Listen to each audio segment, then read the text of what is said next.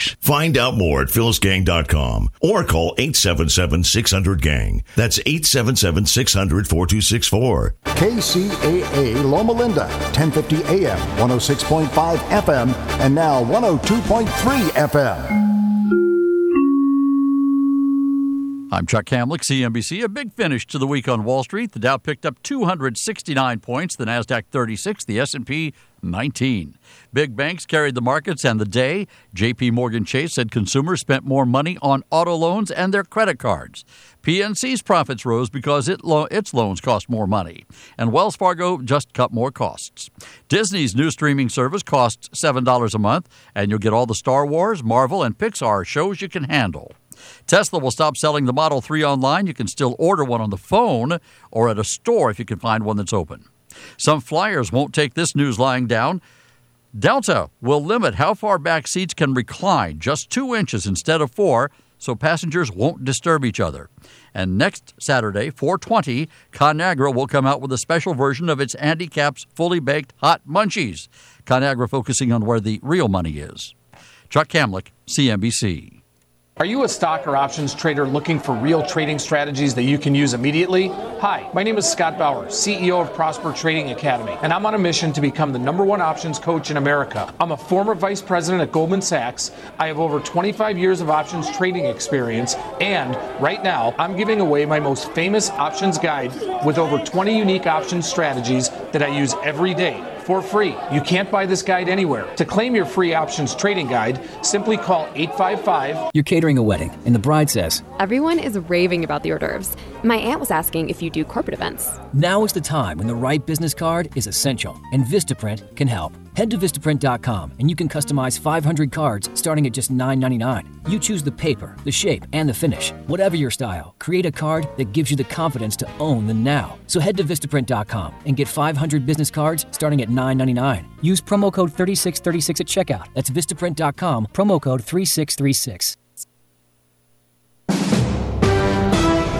NBC News Radio, I'm Tom Roberts. President Trump is defending a proposal to dump illegal immigrants in sanctuary cities. At the White House today, Trump said he's strongly considering the proposal. We have horrible, old-fashioned laws that are put in by the Democrats. We're willing to change them. We can do it in, I used to say 45 minutes. We can do it in 15 minutes. President Trump is calling 5G a big deal. At the White House today, Trump said the U.S. must take the lead in advanced wireless systems and faster speeds.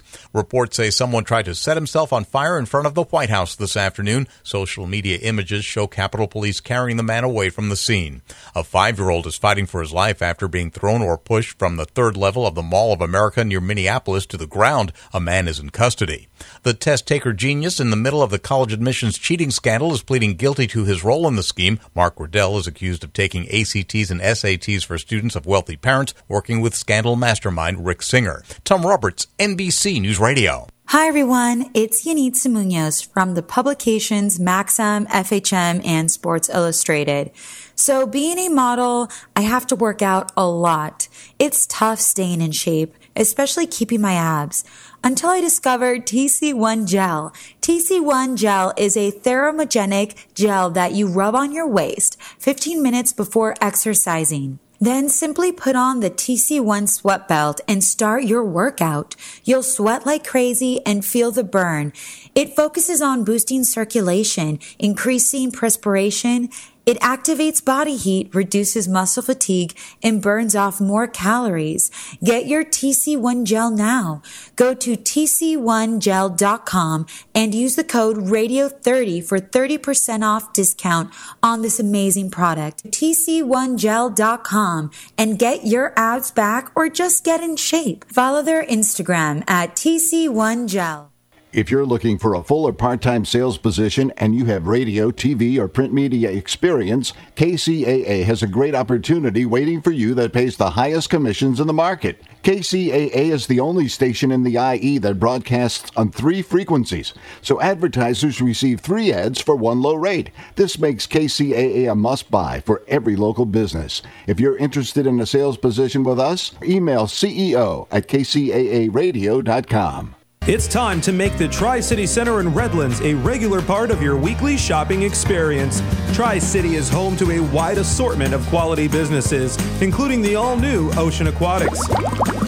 Check out their variety of exotic tropical fish, along with fish food, accessories, and tanks of all shapes and sizes. The Tri-City Center is located just off of Alabama and the Tennessee exits in Redlands. Visit the Tri-City Center today and find out why it's called the Mall with a Heart.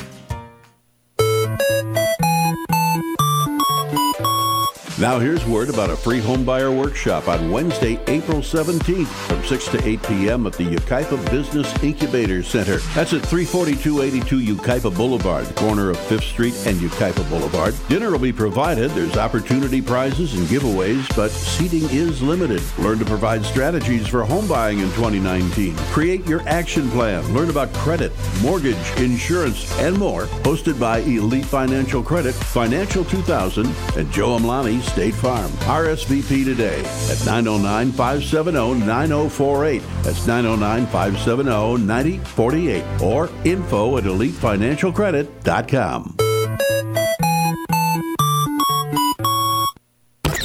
Talk 102.3 FM Riverside.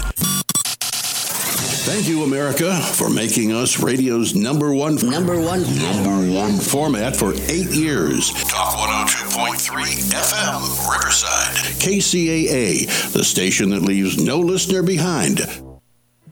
Hi, and welcome to the Capital Raising Club. I'm your host, Rose Vitale, co-founder of the Capital Raising Club. I'm here to help make sense out of business, investments, and capital raising, whether you're an entrepreneur or an investor. It is with extreme pleasure I'd like to introduce Stephanie May, who is a good friend and a business associate of mine. Stephanie and I have been working together for a couple of years, and I have found her to be the entrepreneur that sets all the records. You know, she has an interesting background, and we'll get into that a little bit later. But what I want to focus on right now is the fact that she's the bringer of momentum to businesses. She's really good at specifying the methods that you use to be most successful, and in the tools that you bring to it is to help it launch and correctly run. Now, Stephanie is also adept at going out to secure money, which is the topic of today's discussion. And then I'd like to talk to you about a couple of other things. One of them is she's really good at figuring out the genius within people and drawing that out. And as such, she's an excellent coach, mentor, and educator. And she's a very spirited speaker, as you will soon discover. She is her background is with quite a number of different organizations. She has a lot of teaching experience at colleges, and she is one of those persons that once you get to know, you maintain her as a friend forever. Stephanie, welcome to the show. I'm super excited to have you here with us. Stephanie, you have a very broad and diverse background that appears to revolve around three key business activities. The first, and the one we're going to focus on very intensely today, is developing and writing business plans and then raising the investment and operating capital. And the second is setting up and running franchise businesses, which you've done quite a number of times. And then you are also an expert at setting up and running live events for hundreds of people, which could be a form of capital raising or education around the use of capital. But today we're going to focus on the first two items, writing a business plan and raising the money, and then talking about the franchise businesses. Mm-hmm. How did you get started dealing with money in business? I had just moved to California after the breakup of my second marriage. I was a single mom, had two rambunctious kids, and I was cleaning houses by day and going to school at night. And one of the ladies that I was cleaning houses for gave me an offer. If I would clean her home office, she would take me to this wealth building event. And I'm like, I'm basically on food stamps here and cleaning houses and going to school. What's in it for me, right, to go to this wealth building event? But she said that she would buy my lunch and she would pay for it and everything. And I thought, what the hell? So it was a wealth building event with Laura Langmeyer of Live Out Loud at the time. And she started talking about she was a single mom and how, she found herself to be pregnant and single. And she decided that she wasn't going to live that way. And she made herself a millionaire before the baby was born. And I was so impressed by her story and by her energy that I got up and went to the back of the room and told the woman that was, behind the table there, how they have at seminars. And I told her, you look way too busy. You need to hire me.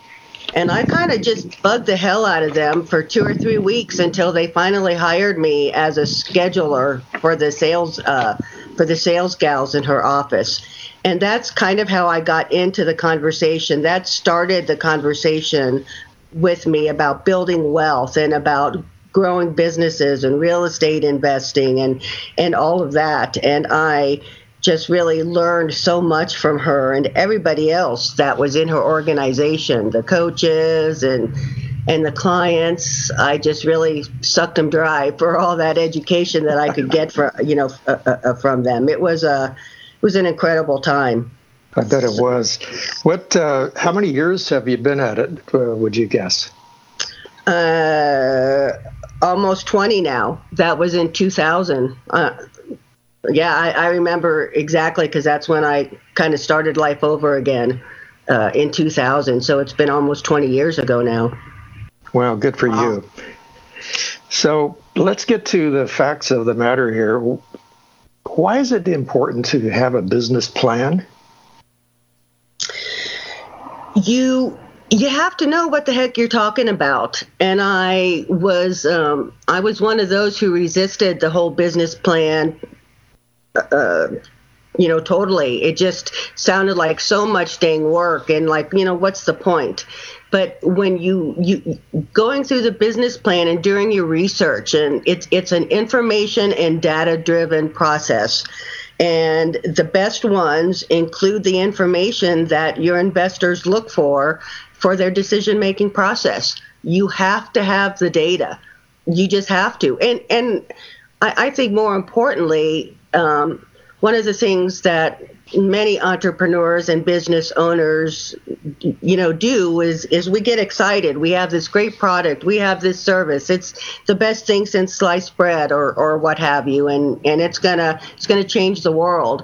And we don't really do the testing. We don't get the data.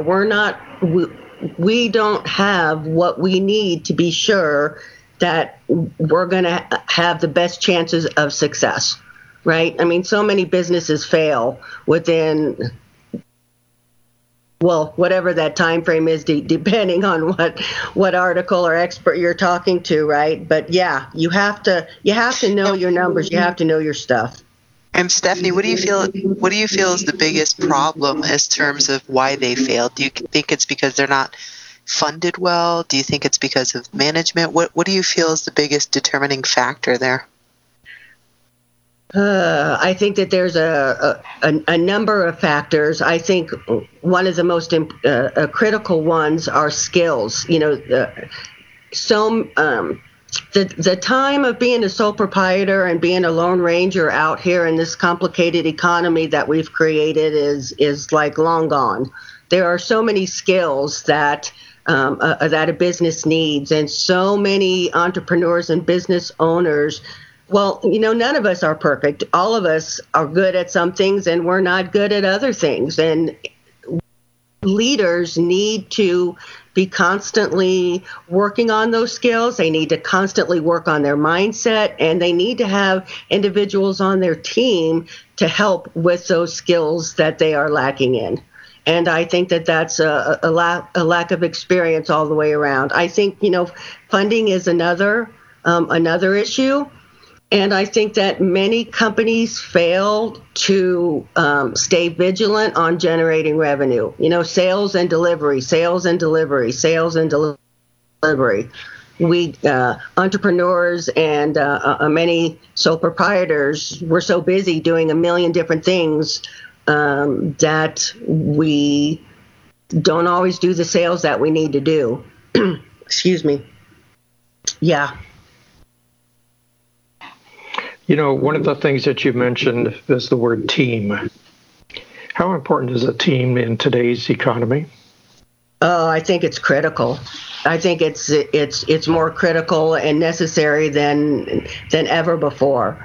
There's just so much expertise that to be had. I was kind of joking with my daughter. I still go to her, hey, I can't get this thing. I can't get this thing to work on my smartphone. I can't figure this thing out. I can't do this or I can't do that. And I was kind of laughing because it used to be something that I used to teach people how to do 20 or 30 years ago. But stuff changed. Technology has affected every single piece of our life.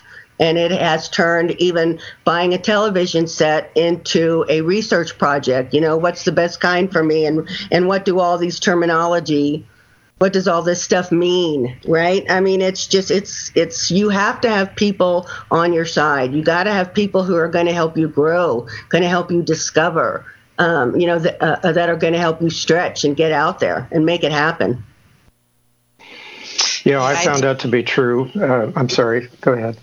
Oh, no. I was just going to, talk about that because I think you're so right, Stephanie, in terms of, having the right people on your team. I think that's why, at the early stages of any company, having a great mentor is super important. Oh, yeah. In success. And I know that, me and John, we've worked together in a number of different aspects. And, some of his inputs has really helped our company. And so I know the importance of that. I have a question for you. What do you feel is the biggest challenge with working with investors, did you find, in raising capital? The biggest challenge in raising capital? Yeah. What do you feel is the biggest challenge working with investors and raising capital? I would say 99% of it is your mindset. It's hard. It's hard having those conversations. It's hard putting yourself out there. It's hard asking, let me rephrase that. Knowing what to say, how to say it, who to say it to, and how to make it easy instead of hard is kind of, that's the point. That's what we're here for. That's why you get all the support and help that you need on your team to make that happen. I think that communication with your investors was for me very challenging. Once people give you their money, and investors in general, they have a wide range of experience and knowledge. Some of them are savvy investors. Some of them are first-time investors. Some of them have unreal expectations, and some of them have no expectations at all. But getting that communication and making sure that you're telling them, what they need to know is extremely critical. And I found too that, just once you start working with an investor, there's still ongoing communications that need to take place. And keeping somebody up to date and keeping an investor happy and content it was for me very challenging, and that was a hard lesson to learn. You can turn a happy investor into a really ticked off individual who can make a lot of problems for you very quickly by not communicating efficiently, effectively, and enough. Some investors want you to call them every other day to find out what's going on, depending on your business and your model and what you're doing, how much money have they given you, what the deal is. So, yeah, it's very challenging in communicating. And I think, again, as leaders and business owners, that's something that we need to continually focus on, mindset and communication. There you go. Well, I found mindset is, like you, to be the controller of what everything else turns out to be. Mm-hmm. What kind of a mindset would a person want to have when they sit down to write up a business plan? What would you propose?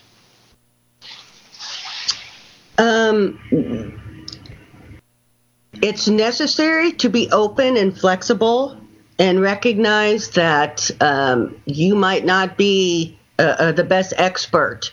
There are people out there with more knowledge and more expertise than you. I think it's critical that we keep that open mind so that we can, so that we can get the data that we need to be successful.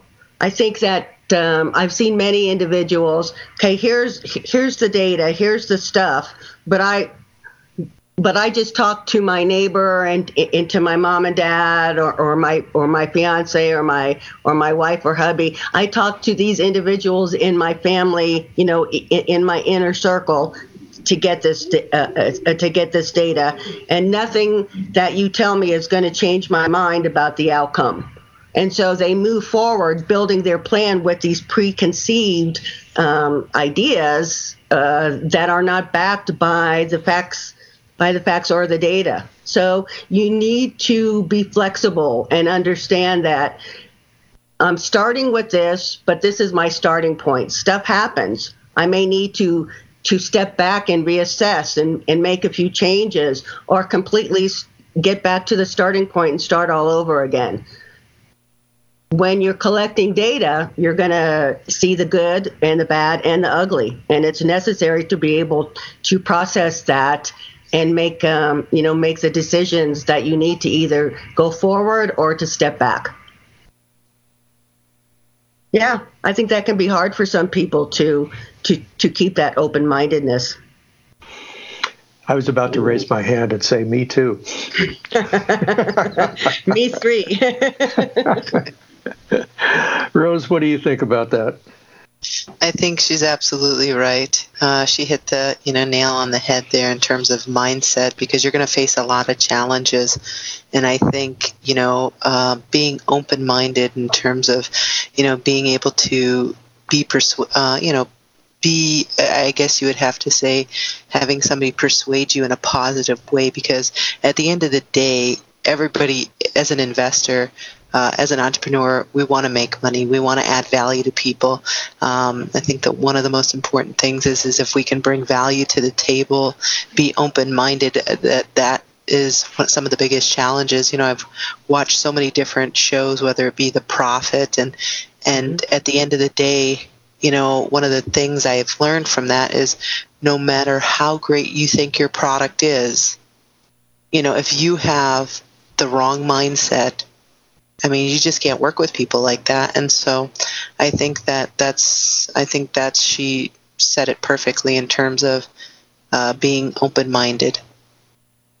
I agree. And that show you referenced is a very good model of watching people go through a number of emotional episodes as they're operating their business. And the gentleman who steps in to help rescue them has to, first of all, make them aware that they are operating on a mindset that is detrimental to their business. And then when he has their attention, he's able to give them an outline of what to do to recover from it. Mm-hmm. And it's always a little shocking, in fact, to see how certain people will run their business into the ground because they're unwilling to open their eyes and change. Mm-hmm. And I've seen it time and time again in my own experience. Absolutely. Yeah, I agree. The Profit is one of my favorite shows. I love that show. But it's amazing to see, especially you have a guy like this Marcus Lemonis come in and give you advice and insight, and he's got all these connections, and et cetera, and these entrepreneurs and these people that are struggling just can't. How do you say that? You can't see the trees for the forest. You can't see the forest for the trees. I always get that mixed up. Yeah, I always get that mixed up. Yeah, both are true. So now I have a question, and one of my questions is that I know you have experience in setting up and running franchises. That's another way of obviously raising investor capital, obviously getting entrepreneurs who want to, franchise with you for your business model. Tell us a little bit about that, what you've done in terms of setting these up, and how do you feel that could be very critical in terms of developing a brand?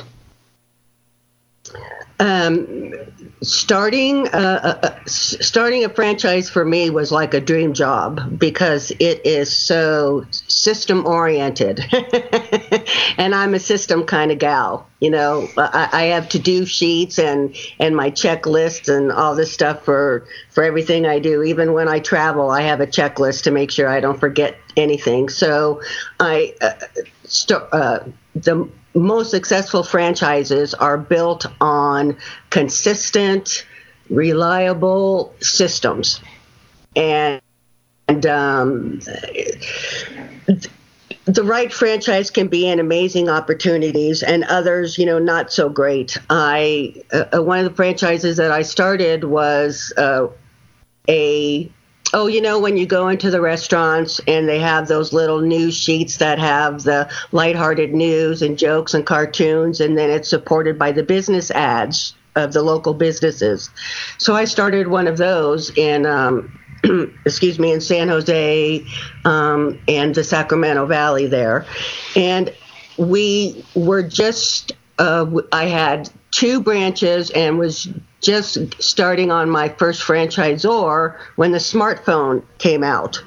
And smartphones, as everybody knows, has changed our news and the way that we read and get our information in ways that are decimating the publication industry. One of my franchisors told me, I'm having mega challenges. I go into these restaurants to try to talk to the managers, and all I see are people on their smartphones. They're not reading anymore. They're not doing anything. And I kept hearing this from her, but I was so close-minded that I just was not listening to her. I was convinced that this model would work if we just did this, or if I just did this, or if I just pumped enough money into it.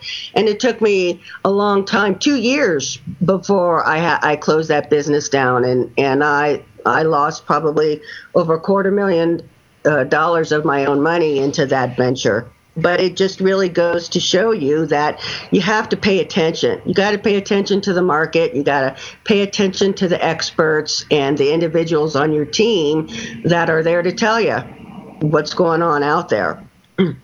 Another franchise, I think it's Jamba Juice. In fact, I'm positive it's Jamba Juice.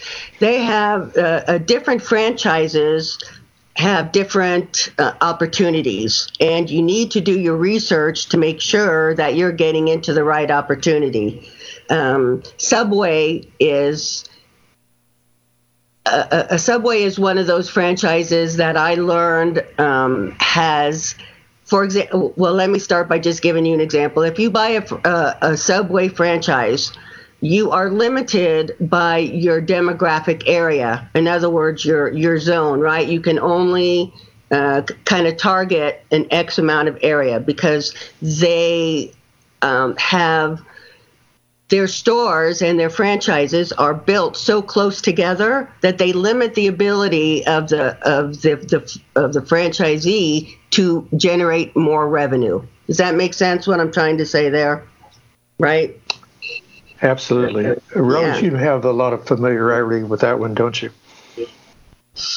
Yeah, definitely. Being in the wireless industry, it's set up similar to a franchise, and so like they give you your territory, and it's actually like a 1 mile radius is the general rule in wireless. So it's very competitive. Yeah, you have to be careful. Yeah, you definitely have to be careful, and so it's interesting.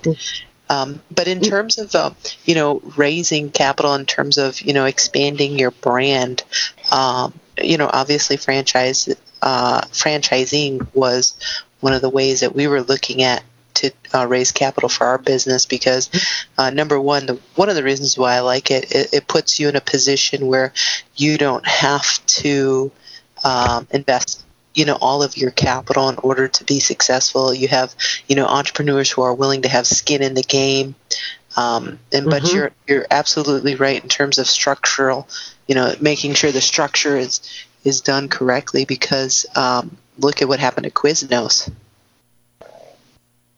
Yeah. I mean, a Cold Stone Creamery too. When you get a Cold Stone Creamery franchise, you have to buy all this equipment directly from them. You have to buy, and you have to get a certain, you have to buy this kind of ice box and this kind of counter and this kind of, freezer, whatever. All the equipment, they have a really strong hold over what you have to buy. So as a franchisor, you can make your streams of revenue can be made in all kinds of different ways. So yeah, it's a great opportunity to build your brand and to generate revenue. McDonald's, I don't think most people know that McDonald's makes most of their money from the real estate, not actually from the business itself, but from the real estate that the business is on. So there's all kinds of ways as a franchisor to make money and to build that brand. Well, based on what you've experienced so far, Stephanie, are there any do's and don'ts that our listeners should be paying attention to when it comes to sitting down and thinking about a business plan and then contacting potential investors? It's to do your business plan. I was thinking about this earlier. There's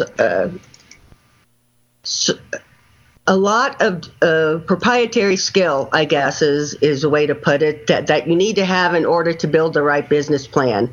You got to know the research. You have to know the numbers. You got to know most businesses, and I say most here because if I say all, somebody's going to call me on it. Most businesses and their industries have unique challenges. They have unique opportunities. They have unique barriers, regulations, all kinds of different things that need to be accounted for, especially when you're doing your financial projections and your numbers, your sales projections, expenses, all that kind of stuff. You have to have somebody with the experience to help you get that right.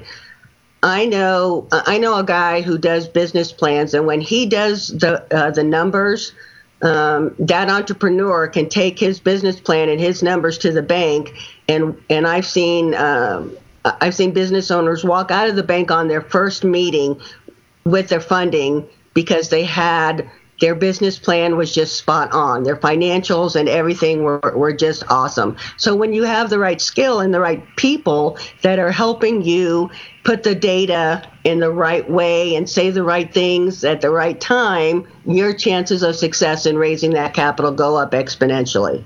So yeah, getting the expertise and the right people on your team to help you is critical, I think.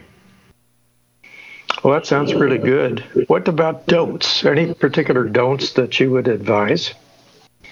For business plans? Yes.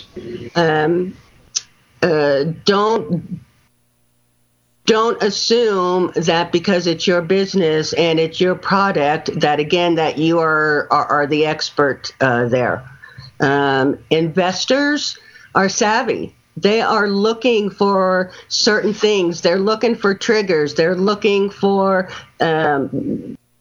identifiers that are going to tell them my ROI is going to be more secure with this than it is with this other deal that I'm considering. You've got competition out there.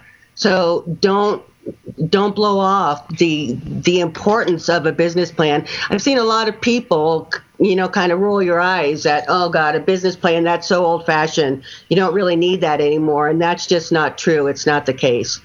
And your executive summary, being able to succinctly get some vital information to somebody in that short 2 to 4 minutes that you have their attention for is critical. And if you don't have the expertise to communicate verbally and written, you're going to lose out. Yeah, that's so true.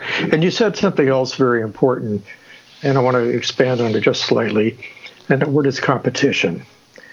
In my experience, one of the worst things a person can do is say, well, I don't have any competition for this product. Oh, wow, that's wrong. There are just so many ways that products and services can be in competition with a broad range of others.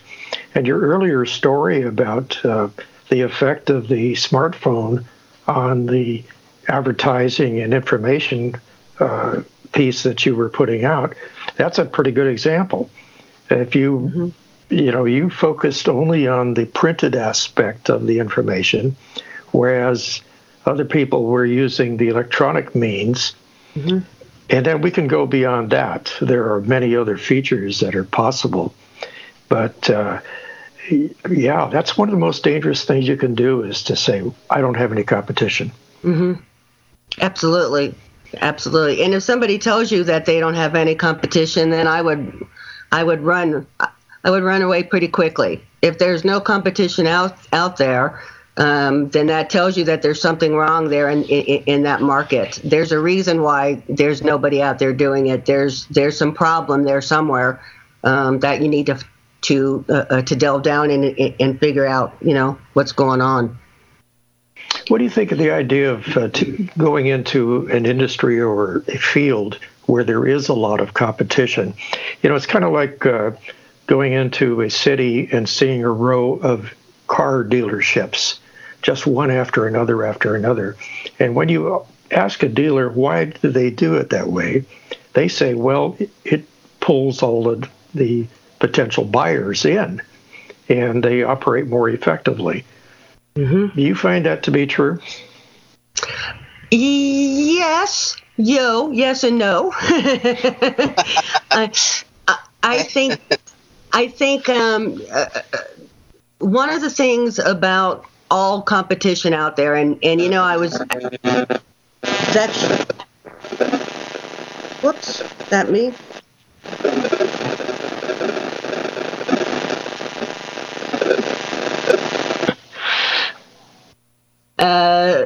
I was writing an article the other day.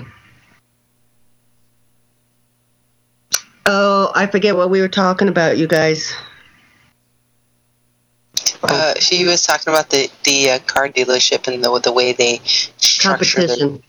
The competition. Competition like that, I think, is an awesome thing.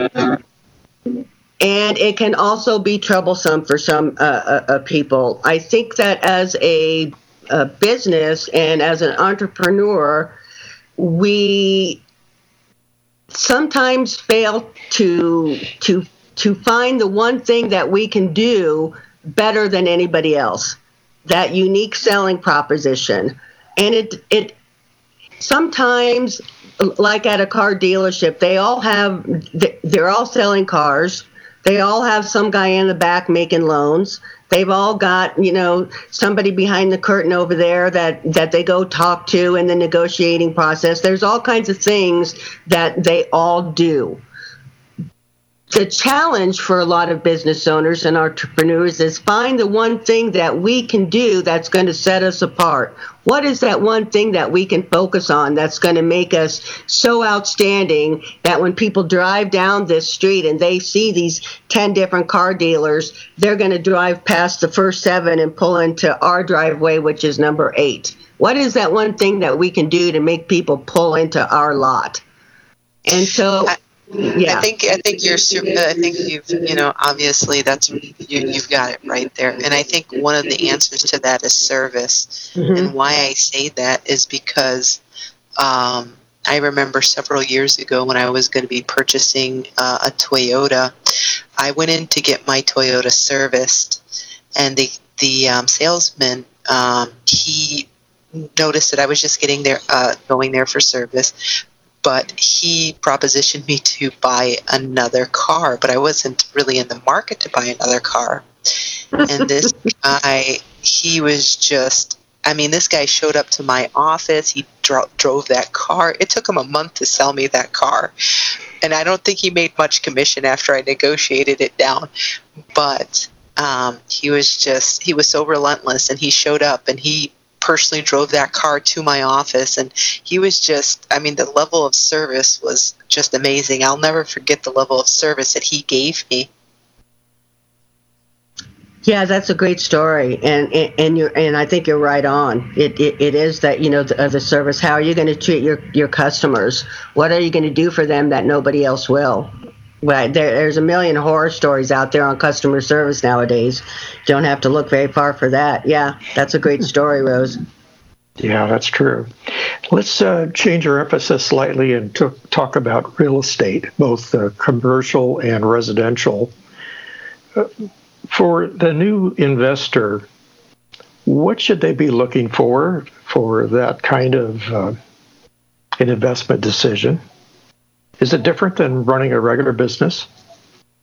Yes, absolutely. Real estate investing is I've been in the conversation about real estate investing for 20 years. And I still feel like I know practically next to nothing for all the stuff that's out there. There are so many if and buts when it comes to real estate that you really need to have, again, somebody on your team who's going to be able to help you with this. There's lots of seminars out there, books to read, a million places to get the education that you need to do or to get started in real estate investing, I should say. I really think that there's a lot of stuff to understand. And I think that a lot of individuals have preconceived ideas about what real estate investing is all about. Rose and I were talking about this last week. A lot of people think that real estate investing means I'm going to buy a house and turn around and rent it out. Or I'm going to buy this house and fix it up and turn around and sell it. For a lot of individuals, that's what it means. But there's other ways to play in real estate. You can actually be the lender. You can be the person who raises the money and then goes out and lends it to that person to buy the house and rent it out, or lend it to the person who's going to buy that house and rehab it and turn it around. So you be the individual who raises the capital from the investors and turns around and helps that individual who's doing the rehabbing. And everybody wins in that scenario. It's very attractive. It's a very cool model. So there's different ways of playing in real estate, and you have to have the team and the knowledge. In your opinion, which is the better place for an investor to go? The real estate market or general business financing? What would you suggest? I used to ask that question to a mentor of mine all the time, and he would just always laugh and say, "You need both." And so individuals that are building a portfolio, having a wide range of investments, in business and in real estate is great. I think that for many individuals, real estate has a more of a long-term security. It has, the tax benefits and appreciation, and it helps you hedge against inflation and all that stuff. Excuse me. Building a business is a much riskier venture. What is it, John? 85% of startups fail within that first 5 years or so. Well, it's at least 90. Yeah, I think. I think much higher. So investing in business is a lot riskier, and it depends on how you're going to do it, and what the deal is. Are there stocks? There's a lot of different variables there for everybody to look at. So, and I think that we each have our own. What's the level of risk that I can live with and still put my head down on my pillow at night and go to sleep without a sleeping pill kind of thing. So you need to be comfortable on what your level of risk is. What are you comfortable in? And be clear about that and be okay with it. If you're going to invest in something and it's going to stress you out so much that you can't sleep, then you need to rethink that. Really take a step back and recognize. Yeah. Do you find that certain industries have more risk than others? Yeah. Obviously, the tech industry is famous for something that is super hot today. By tomorrow morning, it's going to be, it's going to be dead. It's going to be outmoded. There's new tech that replaces that. So you have to be very careful in the software and the tech industry. Excuse me, and the service type industries that are, not product oriented, those are riskier also. So there are definitely industries that are more or that carry more risk than others. Absolutely. Restaurants, food industry, those are really high risk ventures. Yeah, that's true. One of the earliest experiences I had in growing a business, I was asked to help put together a startup company. And there were 6 of us initially. There were 2 primary partners who went together to get this thing launched. And then it was up to the 6 of us to go from there. And within a period of about 2.5 years, we grew at a phenomenal rate. And we had a vertically integrated company, products and services. We were doing well over $55 million in sales in a very, very short period of time. And we had 1,300 employees at the height of our growth after 2.5 years. And then we ran out of cash. It was really a difficult situation. Right. In your experience, and I think that some people find that hard to believe. How can you be doing $55 million in sales a year and then run out of cash? But what people don't realize is at the end of the day, there's so many things that need to be paid, and the bigger you get, the more things need to be paid. Mm-hmm. That's right. Yeah. Mm-hmm. So what did we do? Well, we went to another company and became a subsidiary of their operation, a very large aerospace company. And then the next part of the story is, unfortunately, the sad part. Within about 6 months, that particular company went in and took all of our patents and various other technologies, pulled them into their own operations, and shut down everything that we had been doing. It was a really difficult time.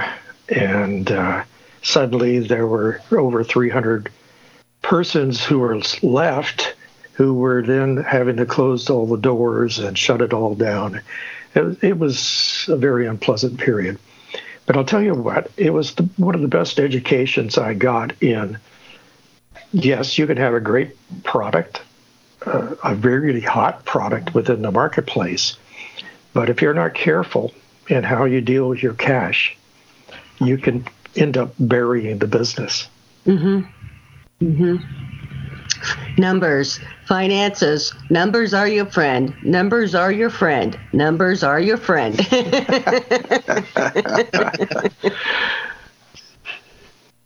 Rose, how would you like to wind up this interview today? What would you like to find out?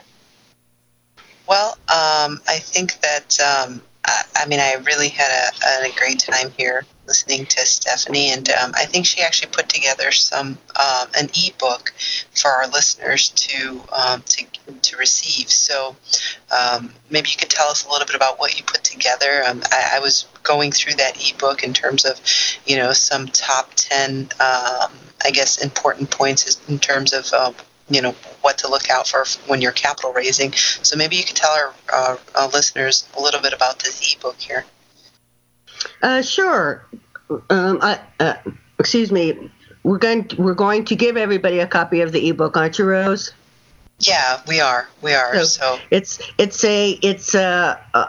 just talks about the 10 things that 10 things that successful individuals know about raising capital.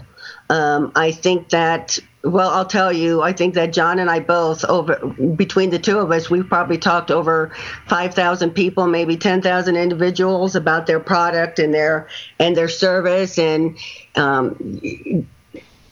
it's unfortunate that there are a lot of business coaches and individuals out there who will turn around and tell you, if you want to build this business, you got to go out there and raise $50 million, and you're gonna fail if you don't do that within 3 to 6 months. So they get these big ideas and think that I need to go out there and raise $50 million and get all stressed out and fail hugely. So you don't need to go. Well, I shouldn't say that. You very, very well may need all 50 million.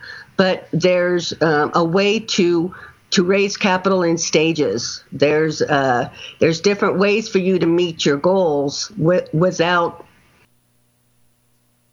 going to, after that whole 50 million the first time around. So this ebook does talk about the different things that you can do to make your chances of raising capital a little bit more successful.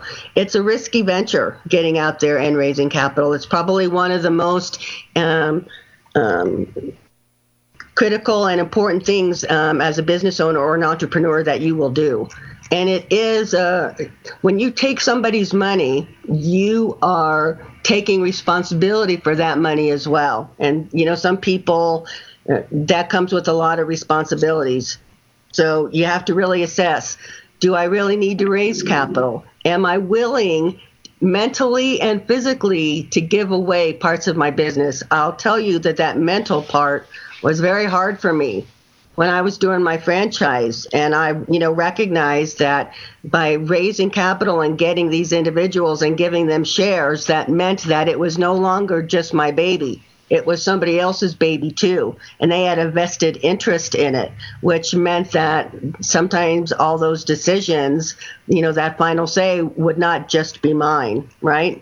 It means that you have to have a team. Raising capital means that you got to monitor your mindset. You have to, when you're a business owner and when you're raising capital, it's amazing to me. A hard lesson was how much of the time I was on, right? My on switch was turned on. It's rarely ever turned off when you're in that leadership position. Even going to the grocery store or, going down to the hardware store, you see people see you. People start inferring things from actions or from faces, from facial expressions or from the one phrase or a set of words can be taken totally out of context and used against you. I mean, just all you have to do is turn on Twitter or Facebook to see how communication affects leadership. And leaders in their role. So when you're raising capital, there's all these things that you need to be on top of. And hopefully this ebook will help you recognize what those things are and help you in your processes, make it a little bit easier. Well, that sounds like something everybody must have, at least in their initial thought process around doing business. And in fact, even the more advanced investors can learn a few things from it. I hope so. Thank you. Well, Stephanie, what's the final thought that you'd like to put out for our listeners today? What is the takeaway that they really must have? The one final thought that's really sums it all up. It is a complicated world out there, and there's all the stuff that we know we don't know, but then again, there's all the stuff that we don't know that we don't know. That, that phrase there. I like that one.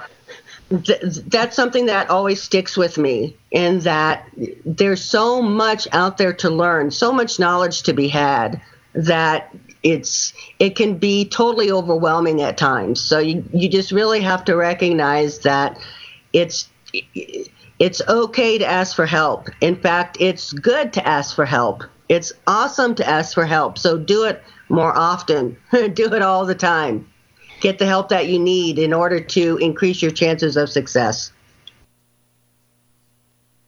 I think that's definitely important. There's an old saying, when you're green, you grow. When you're ripe, you rot. That's a good one. That's a Midwest saying. I'll bet you. That's a Midwest saying. Yep. Ask us how we know that, right? That sounds like the conversation that Nancy and I would be having. Nancy's a Midwesterner, too. Shoot. So, Rose, it's back to you. Well, it's definitely been a pleasure here, Stephanie. I'm excited to, share with our listeners, your ebook, your knowledge. I thank you for your time here, and we're going to definitely have you back on various other topics that we're going to be discussing, because, when people think of capital raising, it means so much, and it could mean so much to different people. And so no matter whether you're a startup company, whether you're a 5-year-old company, we all need capital to operate our business. But sometimes, we need to find out where we're bleeding money. And sometimes, going out there to raise capital may not always be the solution, but maybe having those right mentors, that can look at your business, our business model, and see, how it can improve. Yep. Absolutely. I guess we're going to have to figure out a way how we're going to get this ebook to people who do request it. I think that maybe one of the ways is that, if they can go on to our website, and then we have some sort of link to it where they can input their information and get the ebook automatically sent to them. I think that would make everything a lot more efficient for us. I agree. Yeah. So creating some sort of autoresponder, I think might be helpful. Excuse me. We have the capability to do that on our end, if that works for you, or I can help you on your end. Whatever works. I'm open. Okay.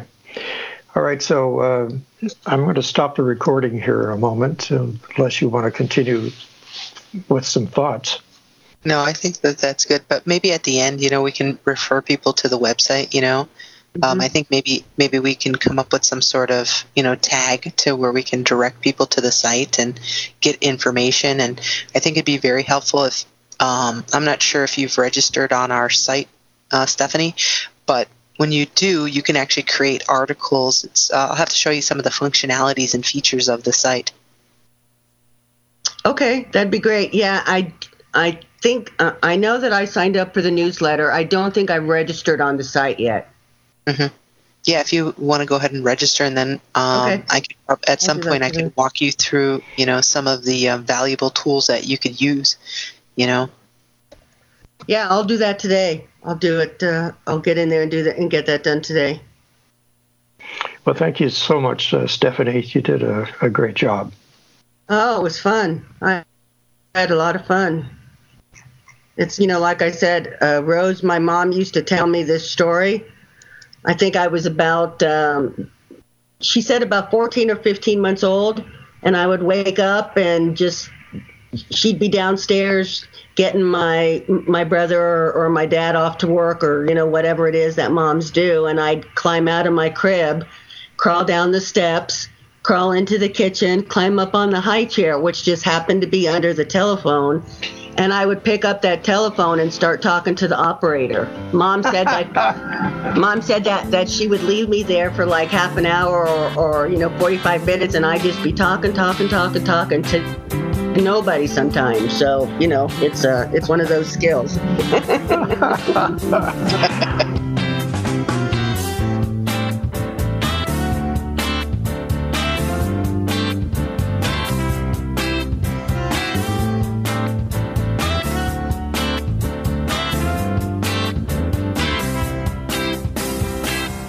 KCAA Loma Linda, 1050 AM, 106.5 FM, and now 102.3 FM.